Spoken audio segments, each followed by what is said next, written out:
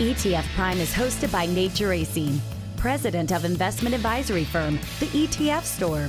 This program is for informational purposes only and does not constitute investment advice. Investing in ETFs involves risk, including potential loss of principal. Any past performance figures discussed are not necessarily indicative of future results. The ETF Store is not affiliated with VettaFi or any of its affiliates. VettaFi's participation in this program should not be construed as an endorsement or indication by VettaFi of the value of any ETF Store product or service. Visit etfstore.com for more information. Is it time to amplify your income potential? Explore what a high-quality covered call strategy can do for your monthly income needs. Discover Amplify DIVO and IDVO, providing monthly income potential and active management in the efficiency of an ETF. When income matters to you, explore Amplify ETFs. Get current monthly yields at amplifyyields.com. There's no guarantee that distributions will be made. Investing risk includes principal loss. ETFs are subject to covered call risk. Visit amplifyetfs.com to view a prospectus which includes investment objectives, risks, fees, expenses, and other information that you should read and consider carefully. Amplify ETFs are distributed by Foreside Fund Services, LLC.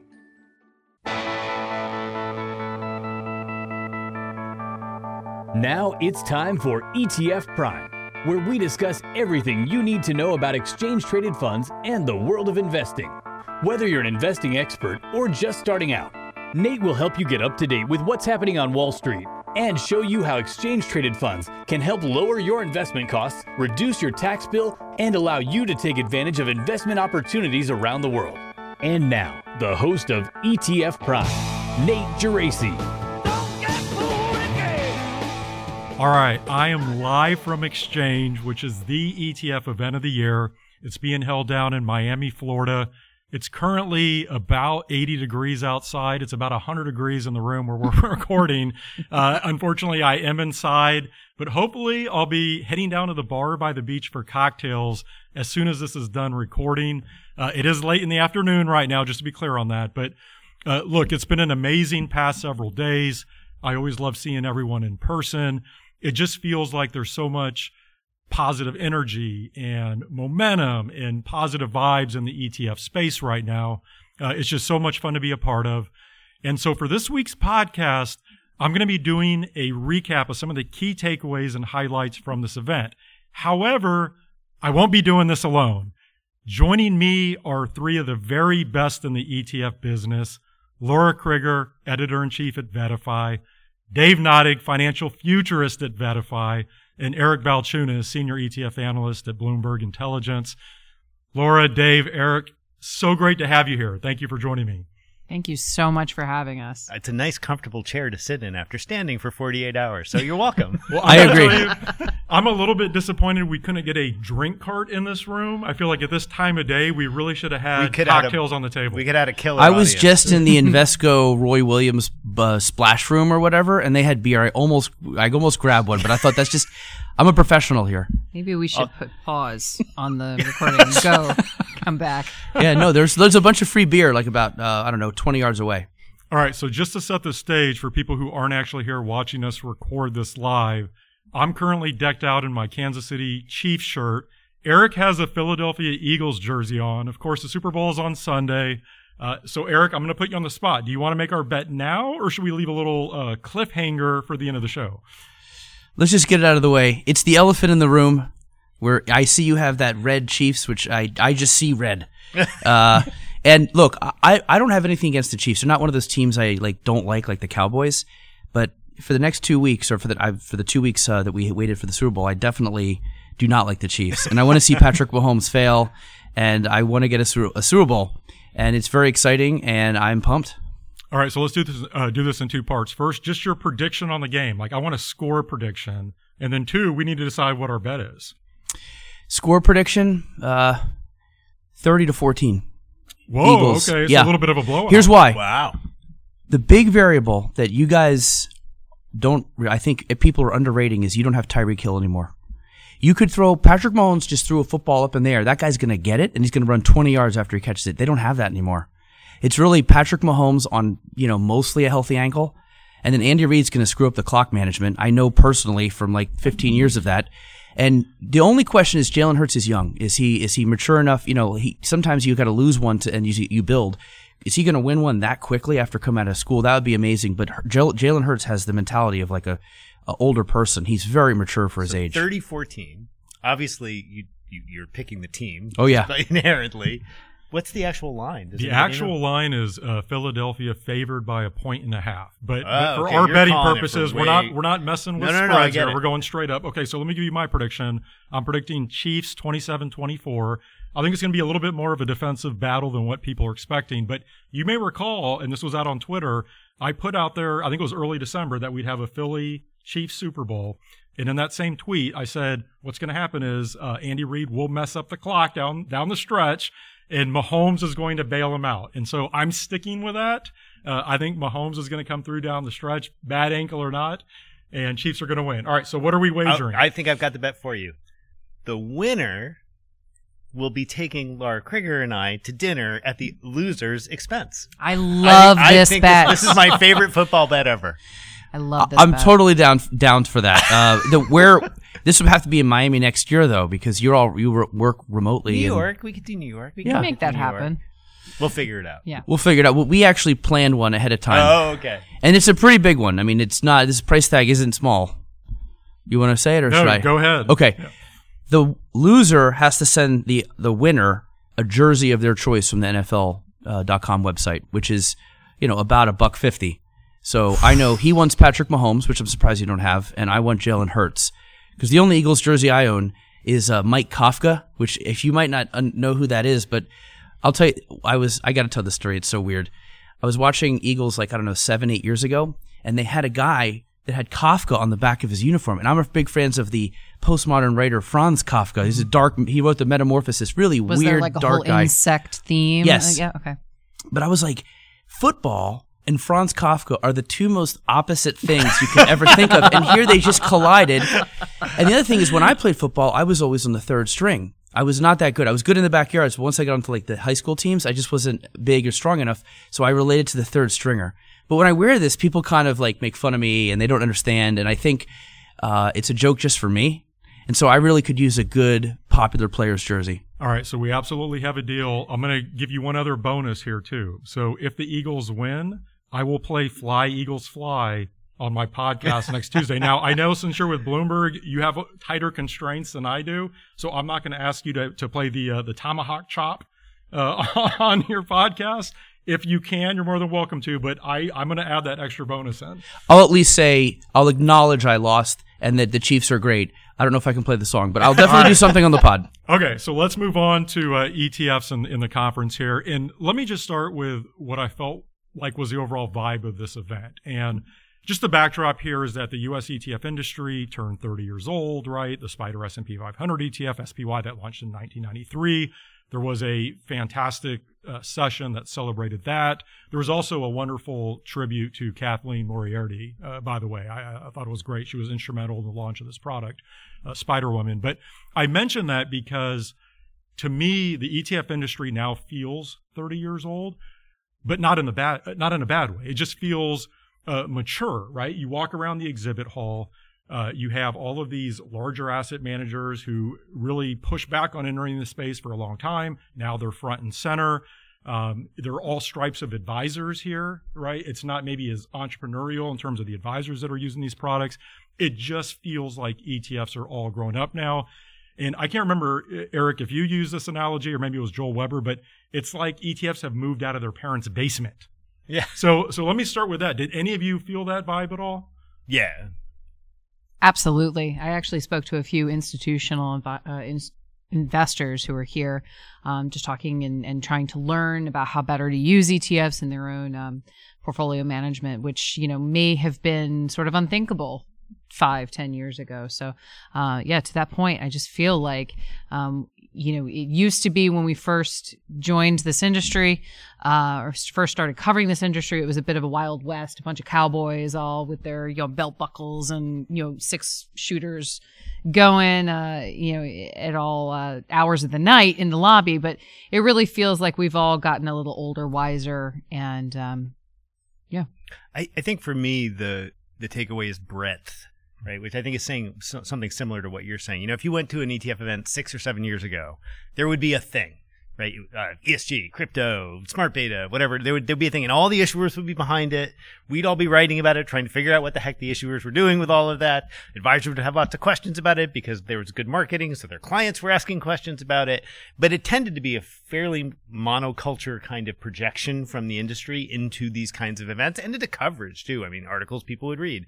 Here it feels like we've graduated to kind of choose your own adventure, where there are folks here, both from the issuer side and from the investor side, who are rolling up fairly traditional, lest we say boring, portfolios using ETFs as incredible, high efficiency, low cost building blocks. And there are folks here who are just trying to shoot the lights out on everything. And there's something here for all of them. So I really enjoyed the fact that we had that breadth here, so we could talk about everything from using liquid alts to, okay, I guess I need to rethink my short-term bond exposure, which are pretty different conversations. Yeah, one thing I noticed also is you can tell that a bear market happened. There's the booths, and there's no flamboyancy really this year. I remember years, like especially the last couple, where at the end of a bull market cycle, some of the booths had skiing simulation. You could shoot baskets. I mean, there was people handing out all kinds of interesting swag. Clearly, there's been a contraction and a return to the basics. And it's interesting the way the portfolios have done that. The booths and the energy has reflected that, I think, and it just feels a little more sober, maybe, if that's a good word. Grown up. I think you're turning 30 seems like an appropriate thing. But I do think the bear market also added to that feeling. Yeah, for sure. Yeah. Where that was most noticeable to me was crypto, because I felt like Exchange last year, it was almost a hybrid crypto ETF event. You guys are laughing because it's true. It's true. We also had true. that crypto event right before Exchange. Yeah. So there were a lot of people here who wanted to talk about it. They consumed No, I mean, last year I wore that and still no spot Bitcoin ETF shirt. I mean, that's how into it I was. I got a shirt made. I know, and now it's like a distant memory.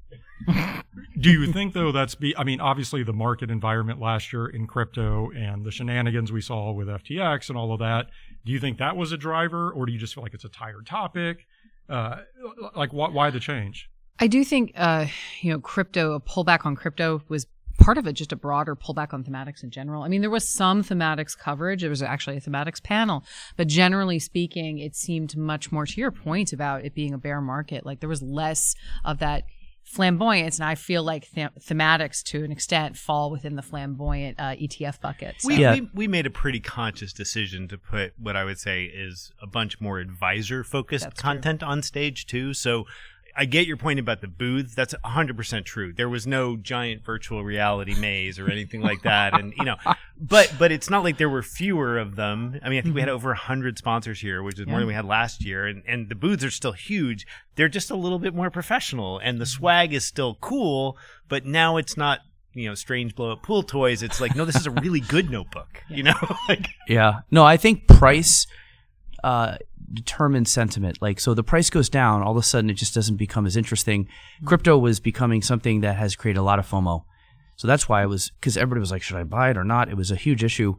And obviously it fell out. And then also the idea that you could not get your money out. That's a huge black eye for that industry. But yeah, we noticed that Bitwise from the great Matt Hogan was in the back of the back. I mean, it was practically down the street. I mean, you couldn't.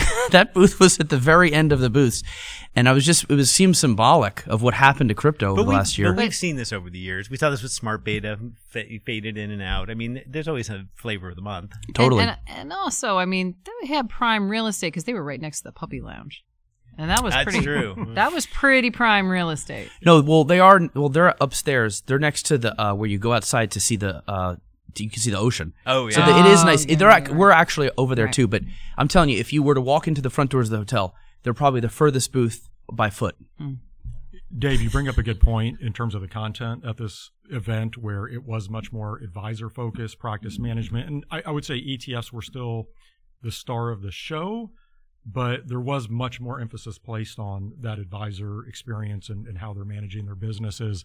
When I talk about ETFs maturing, I mean, is that part of the process now where advisors view ETFs are another tool in the toolbox. We're still going to see tremendous growth in the industry, those sorts of things. Nothing negative about ETFs, but that the focus is more on advisors and the different tools they have and not so much on ETFs. Does that make sense? Yeah, I think what we're trying to do is recognize that ETFs are, in fact, a tool that is used by a group of people trying to accomplish a job, and they have needs other than just understanding an individual product.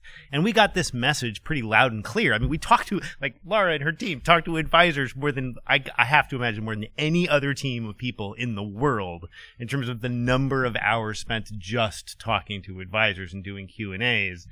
And, like, the message is pretty clear. Yeah. And we tailored the content this year around what they were asking for. They were asking for more in-depth focus in terms of financial planning topics. They were asking for more actionable strategies that they could use in their practices. Just go home tomorrow and immediately put it into practice. And so I have gotten, and I'm sure you have heard this too, just so many positive vibes from advisors watching Brian Portnoy's storytelling workshop, Sam Russell's workshop. Yeah, I have 4 different people come up and ask for the slides for that show. Vance Bars did an hour on things like how to use intentionally defective trusts. That's not usually a big winner at a conference. That place was packed. It was riveting. He was so great. So, I mean, that was absolutely intentional. And yeah, I guess you could say it came at the quote unquote expense of, we could have had 15 more sessions on ETFs. But the reality is we've got 3,000 ETFs right now, plus we got most of the bases covered. We don't really need to explain what indexing is from the ground up again, unless you're showing up at the university session, in which case you get CE credits for it. Congratulations. Yeah, and I'll kind of meld both of what we're talking about on the advisor side and ETF. So you may have seen State Street Global Advisors released a survey yesterday, and they found 81% of U.S. investors working with a financial advisor indicate their financial advisor has helped them remain confident in this period of rising inflation and market volatility. And then I'll throw one other stat out here. They said in 2022, 65% of advisors recommend using ETFs in their portfolio, and 41% of advisors are looking to increase their usage of ETFs in the next 12 months. So that really hits on what we're saying here, right? And that advisors are an important cog in the machine here. They're looking at ETFs, but there are other considerations here. I want to ask you, Eric, you had Brian Lake from JP Morgan on ETF IQ, so you were broadcasting live here. And he made a prediction on ETF growth, which caught my attention. So I think he predicted ETF assets to double to, 15 trillion? I just love your take on that. You were there while he was, by 2028. Yeah. Next 5 years. Yeah. I mean, his take is that if you look back, ETFs double the assets every 5 years. So by that math, it would double. And I agree with him. He also said active would make up 20 to 25% of that number. And it would take a much bigger share. And I agree. Here's why. I think a big chunk of that number is going to come from mutual fund conversions or mutual funds lowering their fee and getting competitive. Cap Group did it. I think Morgan Stanley's going to do it. Once you get under 40, I think advisors will give you a look if you're active. I think if you're over 40 and you're doing anything close to the benchmark, it just seems expensive. And I think now that they're getting below 40 and they got big distribution, I think we're going to see a huge, almost a transfer of all those active mutual fund assets coming into the ETF structure. And then at the same time, I don't think the Vanguard iShares cheap beta thing is going anywhere. So I think you have 2 gigantic sources of flows. And then maybe a third line is for all of the unique structured product type stuff, solutions, thematics, the fun stuff, the hot sauce. I think those are the 3 lanes that we'll see those flows. 20%'s a lot. Like, that implies that they take over a lot of flows. I would totally go with, but 5 years from now, 25% of flows year after year are coming in active. That I believe. For them to get from the 8-9% now that they're at. No, they're only at 4. At 4. Okay. So, but flows, they're at about 12 last year. No, they were higher. They were 14-15% of all flows. This year they're already above 20. Every single DFA product is taking in money this year already. And I know this is not totally natural. Something's going on at these firms where they're basically all the money coming in, or maybe somebody who was going to leave is going to the ETF. So there's something unnatural about some of these big active shops flows. And so, I get it. I think the unnaturalness is that they're simply having a platform shift over. It's not like moving their distribution, pointing it at the ETF market. Yeah. Own Bitcoin but also want income? There is a way to generate monthly income while you hold. Visit simplify.us for information on the Simplify Bitcoin income strategy. Simplify Asset Management, Inc. is a registered investment advisor. Be sure to first consult with a qualified financial advisor. This information is not intended to provide investment advice.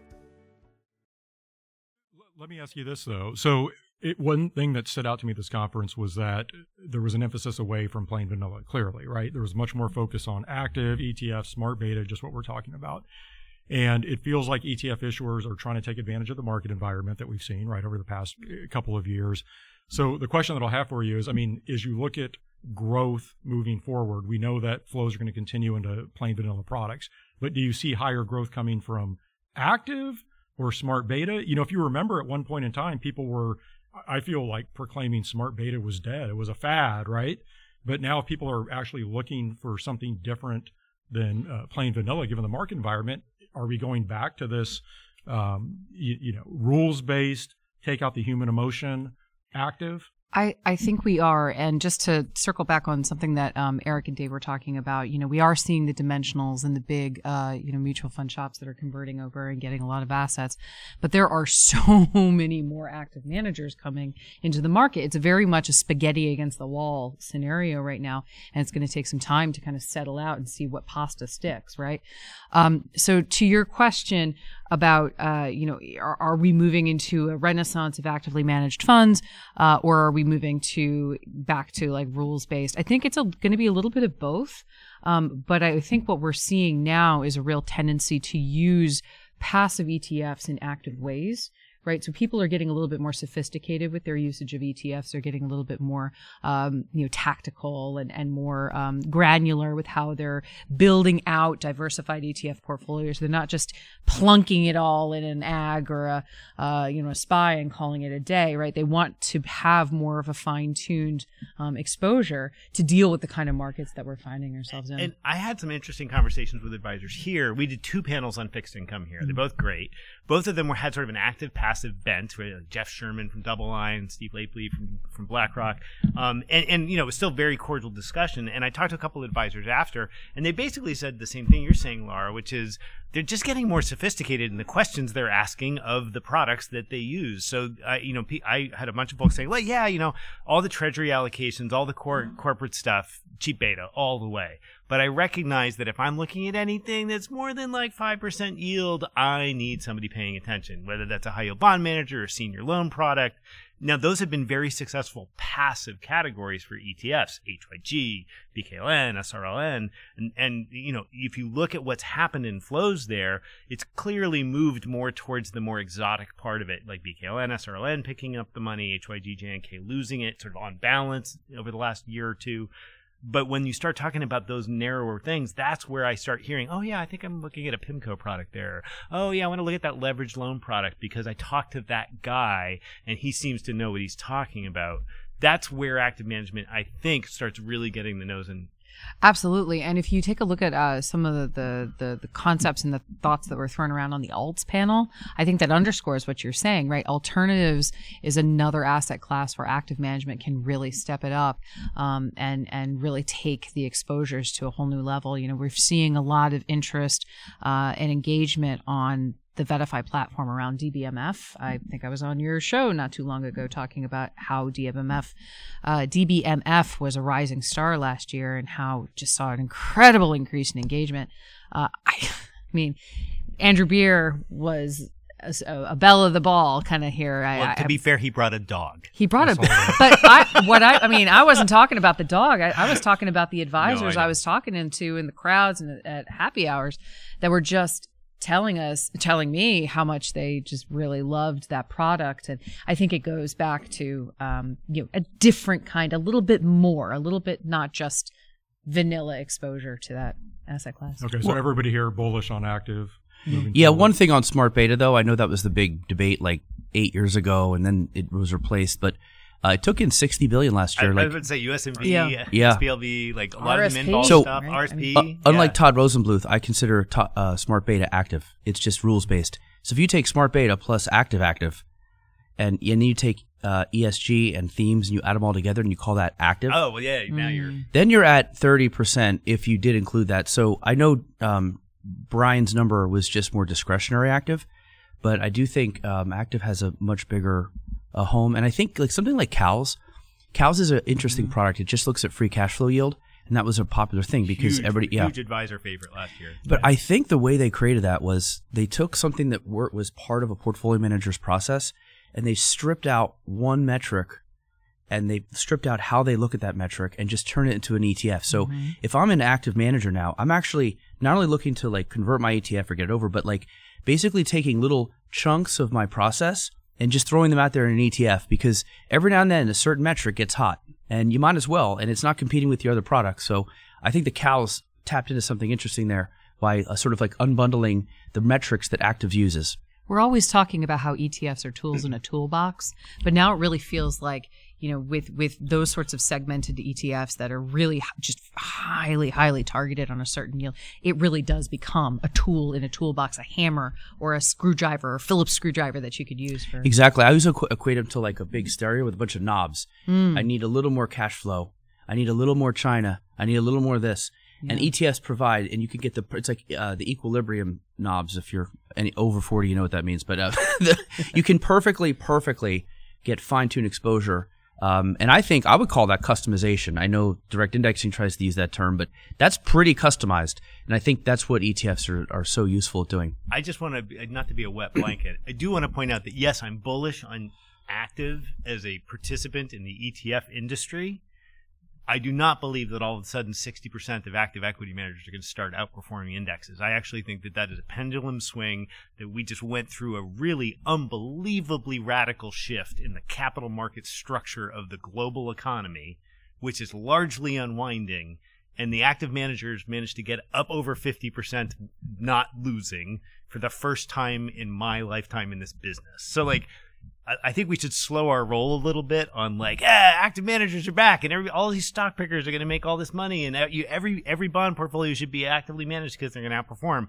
I do not believe that. I do think that the pendulum does swing back, and I still think it's going to be extremely difficult to pick an actively managed stock or bond fund that outperforms over more than a 1-year window. But wait a minute, aren't you a proponent and you're bullish on direct indexing moving forward, which I would argue is stock picking. That's active management.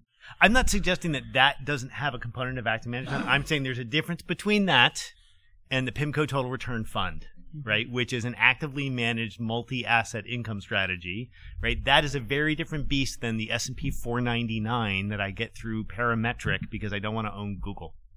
Okay. Very different use of the word active here. Okay, so we broached one of my favorite topics earlier in crypto. I'm going to bring up another one of my favorite topics, which is ESG. Why are you pointing at me? And here's what I would say. From my perspective, there really wasn't a strong emphasis on ESG this year. And we're certainly not going to get into a full debate, Laura, but I'll bait you a little bit.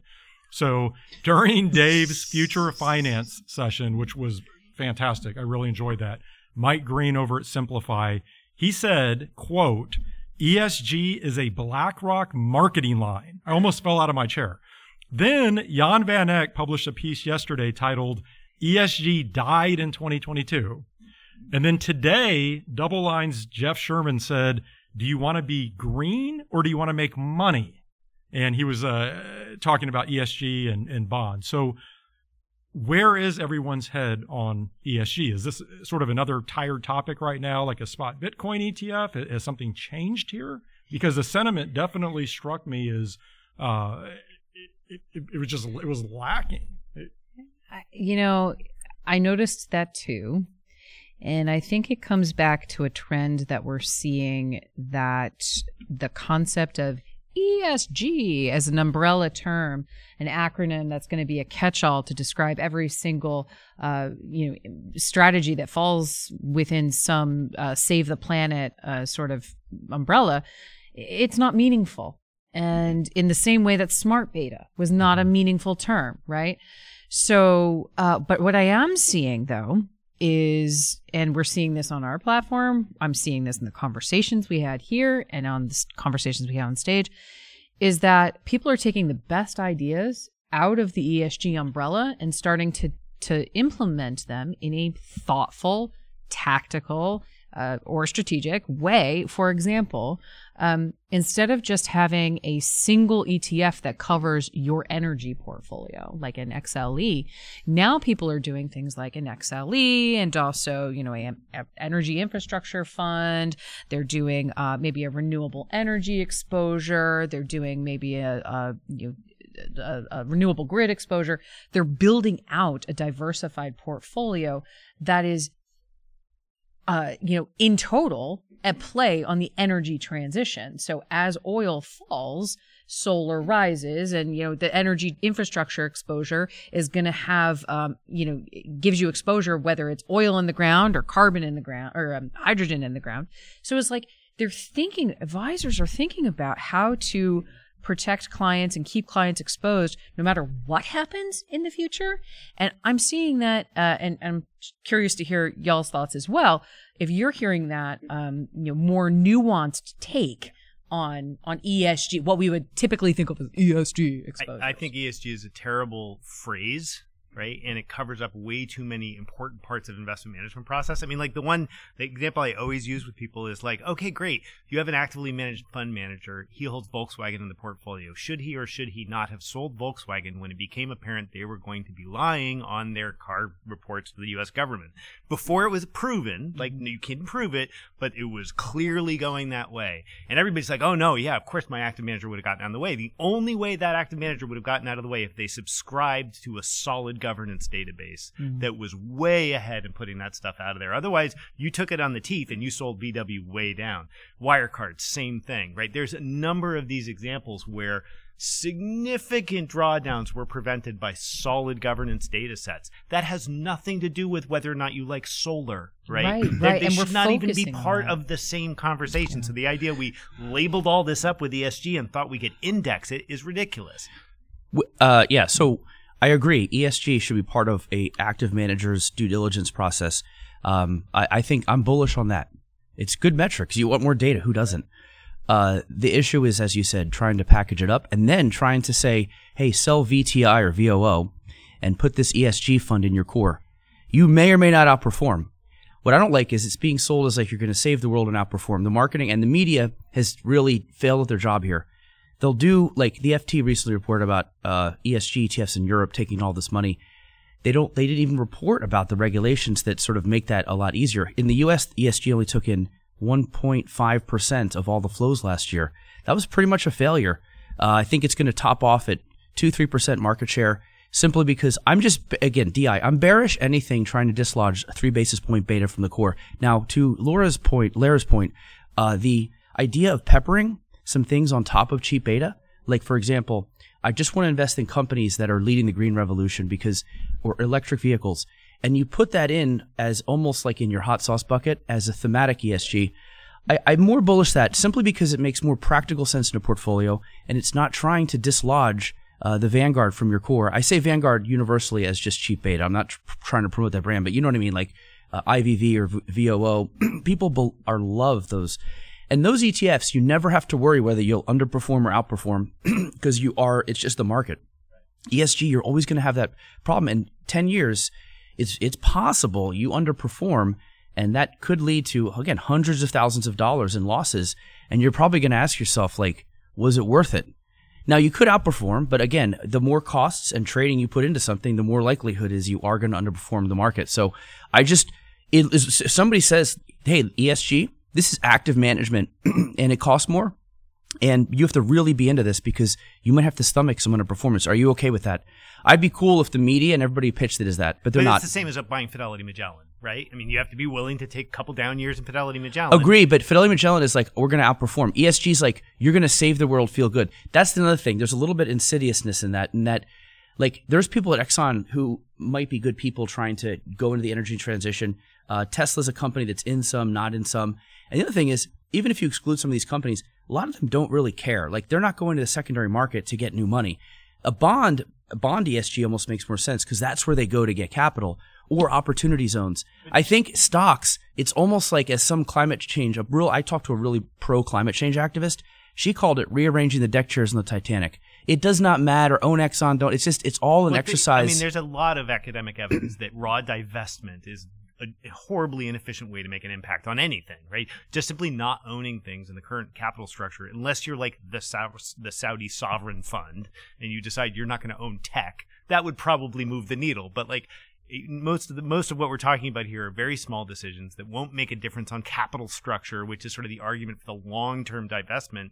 I think you have to think about what kind of investor you are. If you are a sovereign wealth fund and your time horizon is genuinely infinite, then yeah, not owning certain things can be an excellent strategy for where you think the world's going to be in a literal 100 years.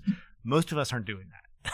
So the question I have is, why are prominent asset managers continuing to launch pretty broad products in this space? So we can look to Morgan Stanley, who I'm bullish on them overall. They have distribution, but they roll out pretty broad ESG funds for their first entrance into the ETF market. Why are they continuing to do that? Not just Morgan Stanley, but other asset managers. From that perspective, because Calvert's been in this business, frankly, since this business existed, and they have a huge following of RIAs who use their strategies and have used them for decades very successfully. So in that case, what we're talking about is mutual fund conversion. That's, I mean, not in this case explicitly, but effectively what that is, it's bringing asset management expertise that already has a built-in audience. That's very different than Vanguard all of a sudden, say, launching a series of 15 new ESG funds that are focused on a certain tilt that are completely indexed. We aren't seeing a lot of that. We really aren't. And I'll give you a stat. I think I got the number right. If you look at ESG ETFs, I think there's like 130 or 50, or it's a lot. Depends how you count, but yeah. And I think 72% are below 40 million, which means they're at risk of closing. That's a lot. So I had another bet with Todd on ESG closures, and I know you wrote this in your year ahead.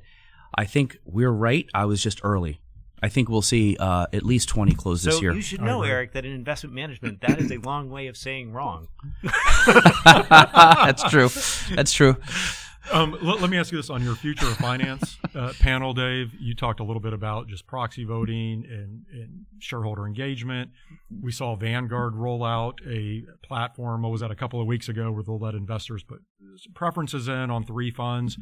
We've seen other asset managers take that approach. Is that at least here in the short term, is that really the path towards? So stewardship as a topic, I think, is here to stay. And I think we can give Engine Number One a decent amount of credit for popularizing that in the ETF part of the market, because they built, Vote the Fund is all about that. It's all about stewardship. And I think that is where the easiest conversation can happen, because I think people on every edge of every issue can basically agree that if you own the shares, you should be the one deciding how they get voted. That seems pretty non-controversial. Doesn't care where you are on the environmental or political spectrum. So it's an easy win in that sense. It's also really hard to do. All right, Laura, I want to give you last word on this topic before we move on. You get last word on ESG. Oh, geez. No pressure. Well, I just kind of wanted to build on what Dave is saying. I actually think that Strive exists because Engine Number One exists. And I do think, Strive is a very controversial manager, but I think their entrance into the market is actually a good thing, because now we have the ability to express a variety of opinions. And I think we're going to have more folks like Strive and like Engine Number One coming in. And so anybody can, people have a rainbow of options for abilities to vote your shares. And that's a good thing. Choice is a good thing. Is it time to amplify your income potential? Explore what a high-quality covered call strategy can do for your monthly income needs. Discover Amplify DIVO and IDVO, providing monthly income potential and active management in the efficiency of an ETF. When income matters to you, explore Amplify ETFs. Get current monthly yields at amplifyyields.com. There's no guarantee that distributions will be made. Investing risk includes principal loss. ETFs are subject to covered call risk. Visit amplifyetfs.com to view a prospectus, which includes investment objectives, risks, fees, expenses, and other information that you should read and consider carefully. Amplify ETFs are distributed by Foreside Fund Services, LLC. All right, so we've covered the Philly, Kansas City game. We've covered ETFs maturing, crypto, ESG. Something else that really stood out to me at this event was international stock ETFs. And I'm going to set the backdrop like this. So Ian Bremer, who is president of Eurasia Group, he gave what I thought was an excellent presentation on the entire geopolitical backdrop. And then Dr. David Kelly with JP Morgan offered some great data points on international stocks overall. And if I had to just summarize their thoughts in a couple of sentences, it would be that Ian clearly sees some serious geopolitical issues out there. The title of his presentation was A Geopolitical Recession. But I think he thinks some of that stuff, it runs in cycles. It's going to be short term, nothing that I think investors have to be overly concerned with. And then when I think about Dr. Kelly's presentation, he saw some really significant tailwinds for international stocks. So potentially a weaker dollar, China ending their zero COVID policy, more favorable valuations, which we've been hearing for a while, higher dividends. And if you look at international stock ETFs to start the year, flows have been on fire. And performance is good going back to about October 1st of last year. So the question I'll tee up is, do you think this has staying power? Because we've been hearing about international stock ETFs. They may turn for how long now? 6, 7, 8 years, right? And anybody allocating to that space has probably underperformed fairly substantially over the past decade plus. So the question is, do international stock ETFs have staying power? What a huge question. Yeah, I think most people have an allocation. But I've come a little closer to Bogle's view on this, which is you just don't need it. Not only, can you not time it, but you have so much innovation in the U.S. It's kind of like good enough to power your whole portfolio. That said, if you're a trader or you're looking to create alpha through asset allocation, I would probably rotate into international because it's really due, to say the least. The reversion of the mean tells you it should come back for a while. But when I think of companies and the stuff going on in America versus the rest of the world, you get enough here, I think. Plus, a lot of our companies are international, and so you already get some of that exposure anyway. So I kind of see Bogle's point on this the more I think about it. But in ETF terms, yeah, you're going to see the soccer ball get kicked around the field to different areas. Right now, it's been kicked to international. Will it last for a year or two? Maybe. EM tends to come for like a year and then recedes.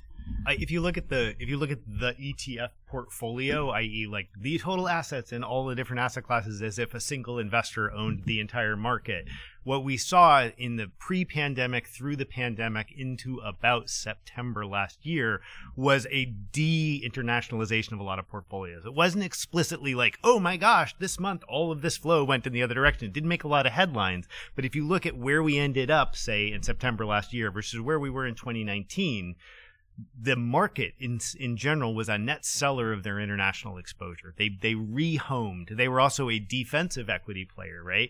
The large cap growth got all beat up. Value had a moment in the sun. People started caring about mid caps again for the first time ever, right? So those things sort of tilted the global portfolio of ETFs towards safer domestic positioning. That's what's unwinding. I think that's what's unwinding. I don't think that we're in a huge bull market. There's the stories. The stories are real. Like, yeah, a weak dollar environment, rehoming of manufacturing into the U.S., natural resource exploration. There's all sorts of reasons why international does make sense. But I think what we're really seeing is normalization. I can't agree more. I think that's exactly what we're seeing. We're kind of seeing it come back to a normal threshold.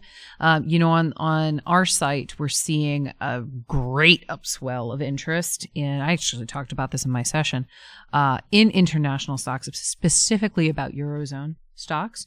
And it's really interesting, the types of queries that are being made and engagement. You can see that you can almost see the Google question of which is better, EZU or FEZ, or which is better, this one or that one. And because the pairings there of the ETFs that are really popular on our site are the top 2 Eurozone ETFs, or the top 2 all world ex-US ETFs. I think one thing that last year definitely showed a lot of folks is just the importance of currency on returns. And I think that was something we all sort of took for granted for a while, or at least a lot of investors took it for granted for a while, but you couldn't ignore it any longer in 2022. So how many times do we have to learn this lesson? I mean, 2010 happened, right? Like we saw this in the Japan fund. Well, there's always new advisors. There's always new investors coming. Well, what's interesting? We should have a big run back in currency hedging. Right? Yeah, but it didn't get a second bite at the apple. No. I think this is why I think ESG is going to struggle. when you outperform, you're going to take these people in. People are going to be like, ooh, I want that. Then it underperforms, and people are going to like get off the ride. Ooh, that wasn't what I thought. I think that's what happened with currency hedging. They like got on the currency hedge ride, and then it's like, oh, it doesn't always outperform. Oh my God. And then they got off, and then they thought, I'm not going to try to time this again. Because currency hedge ETFs rocked for the past couple of years. They should have taken more money in, and they didn't. And I think we have this phrase called second bite at the apple. And there's a lot of cases where you just don't get a second bite. And I think that's, the case here, which is interesting. I love that you... Go ahead. I love, Eric, that you can tie anything back to slagging on ESG. Yeah, I'm very good at it. Give me a word, I can explain. By the way, Eric's fully morphing into Jack Bogle. Like now your view on international. Listen, it is like I studied him for like 2 years straight, read all his books, and it does get into your wiring, and you're like, and over time you're like, it's almost like truth. Like you're just like, he kind of has a point, like. But I do think he's almost too pure for almost anybody. A total market fund, hold it for 50 years. Most people just aren't going to do that. I think you want to decorate your portfolio a little more. So, but it's a pretty good point. I mean, and it's hard to counter that. Most of the stuff he says is hard to counter. It's just, I don't know. We're human. What he's saying is almost so disciplined and pure. It's almost impossible to pull off as a human being. But he sort of went full circle and ended with this sort of completely simplistic look at the whole thing. But the ESG thing, I should probably, maybe like not be so critical. Part of the reason I'm critical, ever change. No, but part of the reason is if you look at the media coverage, and it gets a ton of media coverage, it tends to not go over these nuances. Yeah. And I'm an analyst. I'm not anti-ESG. I'm anti-nasty surprise. Yeah, no, my whole system is fighting nasty surprises. And so with ESG, I just feel like it's being presented in a way that's not completely telling the full story. Once you hear the full story and you go in, I'm fine. I don't want tourists to get hurt. Yeah, and I think that's fair. It's like there are products out there that are just twice as expensive as the other version, and from any academic analysis perspective, identical to the cheaper one, so why buy them? I agree, those things are there. I just think that that's not the end of the story, and I think that we're going to be talking about this issue for the rest of our careers. I really do. This is not going to be smart. No. You don't think smart beta is going to die, and then we'll talk about the next thing? No, every year for the rest of my career, the subject of either environmental governance, or social issues is going to be part of the conversation. It's the world we live in. It's water. I just like at the bottom of Eric's ETF shopping list is international ESG ETFs. Let me just add one quick thing on international, and then we'll move on. You mentioned currency hedged ETFs and the flows we saw into those products. Clearly, they outperformed the unhedged products. But then international had a really tough stretch just overall. So if you look at the performance of some of those products relative to U.S. stocks, we really got into the higher trajectory of the tech mega cap bull market during that period in the U.S. And where I'm heading is I think a lot of advisors just became disenfranchised with international overall. And I've talked to advisors where they just started reducing allocations in their portfolio. So maybe they had 25% of their equity exposure in international. And over the past 5-6 years, they've continued to reduce that. And now if you look at how that's performed over the past, 3 or 4 months, they're caught off sides. And if that continues, I do think that performance, whether we like it or not, could draw interest, and maybe we will see flows back into currency hedged ETFs. Yeah. You're right. Currency hedging outperforming by being flat isn't exactly exciting. It's not exciting, right. If the market's up 8% and international stocks are up 8% and the currency hedge version is up 20%, it's going to get all the money. It's we know relative that. to U.S. stocks. I agree with you. And when currency hedge hit in 2012, the performance was like, it was shiny object mode. It was like up 40, over everything. Because international was also doing well. Yeah. But one quick thing on the counter for going international, and this is from a quote from Dan Egan in my book. I love this. He goes, "Well, Rome fell." Yeah. I still think the U.S. is in good shape, but that is a pretty good counter. Well, we've had plenty of doom and gloom at this conference, so we don't need to talk about the entire demise of democratic capitalism. All right. With our remaining time, what I want to do is just offer up a quick grab bag of topics. You can pick any of these, or if you have something else that maybe I've missed that was a highlight to you, let's just throw it out on the table and we can talk about it. So I mentioned Morgan Stanley earlier in the context of ESG, but Morgan Stanley entering the ETF space is clearly a big story here. They're getting a lot of buzz. I heard a lot of people talking about them, so that's one. On the other hand, I would say there was a lack of talk and discussion around Cathie Wood and ARK. And that's despite ARKK posting its best monthly performance, I believe, ever in January. ARKK, that took in positive flows last year, but I didn't hear anybody talking about ARK this year. Last year, if you go back, we heard a lot about them. So ARK. And then the last one is just bond ETFs. I keep saying there's now income and fixed income. I do think they're much more attractive to advisors and investors than where they were clearly at the start of last year. Any of those topics, I'll just throw them out to the group. Anything grab your attention there? I'll start with ARK. That's a specialty of mine. We were at a dinner. I was with Dave. ARK came up. So I do think ARK still is a topic because ARK took in $1.8 billion last year, which, by the way, was the #1 best-selling thematic ETF. So even though Cathie lost the race to other active, in thematic, she was #1 again. So they're not going anywhere. I think the reason ARK is relevant and will be and has bucked the trend of other high-flying managers is that if your core of your portfolio is pretty boring beta, Cathie's selling a really compelling vision of the future. People definitely critique her data and her logic, but when she goes over robotics, AI, healthcare, you're like, well, I don't want to miss out. If she's right on even a couple of these things, I want to definitely, get a little piece of that. And her portfolio has 99% active share to the S&P. So you're not really getting any ARK stocks in your beta. So I think she's tapped in. Again, it's a practical play. I understand investing in ARK despite all of those other criticism. And that's why I tend to defend her. I also defend her because she has said what she's going to do. She did it and she sticks with it. That's all she's done. And it's a long only portfolio. She just has a different view of active than most active managers. My one-liner on ARK, the company, not Cathie Wood, is it's hope with receipts, right? I mean, that's what they're selling. They're selling hope, and they're showing you why. You can disagree with them. That's fine. Don't buy the fund. They're not trying to pretend these things are going to go up in a straight line. They're selling hope, and they're showing you the story of why they are hopeful. I think in this world, there's a lack of hope in a lot of the financial market world that we live in.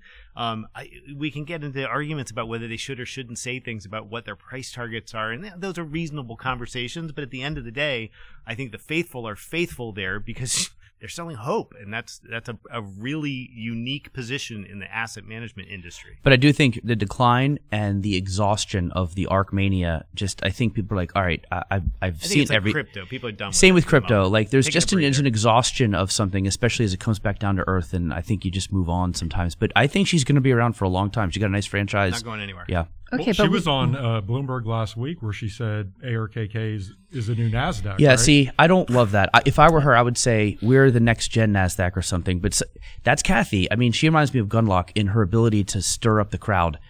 She says these things and everyone loses their mind. But, her engagement and her ability to stay in the spotlight is something that are really lacking from normal active PMs who have so many compliance people. They can't, by the time they say anything, it's 5 days late and boring. And so she is able to take a lot of oxygen. But I don't agree with many things she says, especially those predictions like the 25% growth. I was last year. I was here. I interviewed her and I said, "Why don't you just not say that? People are already with you." And then I said, "And also, who's your compliance person?" But here's my pushback. I put this out on Twitter. If she's saying things that are non-compliant, why isn't the SEC coming after her? Well, I see they all are. These asset managers that are out there complaining about how she's marketing this stuff. And I just wonder, maybe their compliance is too tight. I'm just playing devil's advocate. In general, here, right? It is. But Cathie was on Bloomberg IQ, and we asked her about her growth rate. I think Katie wanted to make some headlines. And she goes, "I've been told I shouldn't talk about that." So somebody got to her at some point. Yeah. I think we're not talking about Cathie Wood as much as we were, but we are talking about active management, right? And so for a long time, the face of active management was Cathie Wood, and now it isn't anymore. I think that's probably, we spent 10 minutes at the top of the show talking about various different strategies and the dominance of active. So, I don't think she has all the oxygen in the room anymore. That's certainly something that's true. But certainly the underlying trend of a strong active approach, that is very much part of the conversation. Yeah, the best thing she did, I've said this before, is she stuck to her convictions. She stuck to her strategy when the market was down last year. People know exactly what they're going to get from her products. And I she think that did was that the best. before they formed ARC. That's how she's been, right? I mean, like, you'd say what you will, the conviction has never wavered, not once. Yeah. All right. Anything else here? Morgan ETFs, bond ETFs. We'll just go around the table here. Final word, Dave. I'll start with you. Great to see Morgan Stanley coming back into the market after their gap since 1996, when the last time they were in the market. So that's great. But like, I think it's great. It's really obvious what they brought out. These Calvert products have audiences. I think it's great that they're doing some of the active fixed income piece. I think active fixed income is going to be a story we talk about for a long time. So I see Morgan kind of bolting both of those things together. With just a side note that, Tony Rockde is the guy who's been pushing that effort there. You do see that these new companies coming in with old brands are hiring veterans. It's over and over and over again. I think that's interesting just because as much as we all understand how these things work, ETFs are still really complicated, and the ETF market is still really intensely weird. And if you don't have the experience in it, we've seen this. New players do not succeed if they don't understand it. I'll riff off of that by saying being at Morgan Stanley, I think they're going to be successful. I think Wall Street banks have a huge advantage that the rest of the buy side doesn't, which is that they've got so many other revenue sources. They can be a little cannibalistic. And JP Morgan shows that. I was just talking to Brian Lake. He said only 13% of JP Morgan's revenue is from asset management. So you cannibalize a little there. You still have so many things going on. Jamie Dimon's got his hands full. And I think in Morgan Stanley's case, if he can just get it up to James Gorman to kind of have that same philosophy and let Anthony Rockde do his thing, that's great. I mean, BlackRock also did. They're one of the few firms that's buy side that actually built out so many different revenue streams. So my prediction on these big asset managers, if they want to be the one acquiring and not being acquired, they're going to have to find something to somewhat subsidize their ETF business.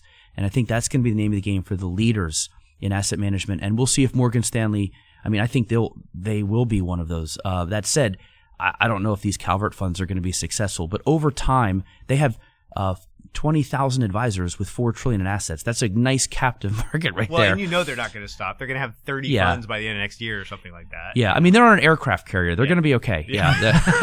None of us are worried about Morgan's long-term prospects. Laura, you get the final word. I get the final word. Well, so what I will probably take away from the conference is less a trend of bond ETFs or particular issuers or anything, but more just the sense of community. I know that's very Pollyanna for me to say, but something we didn't discuss here was that there are 3 different nonprofit partnerships that happened at the conference. There was a walk for the Susan G. Komen Foundation. There was a Surfrider beach cleanup, and tomorrow there's going to be the Junior Achievement's going to come in and have a partnership there.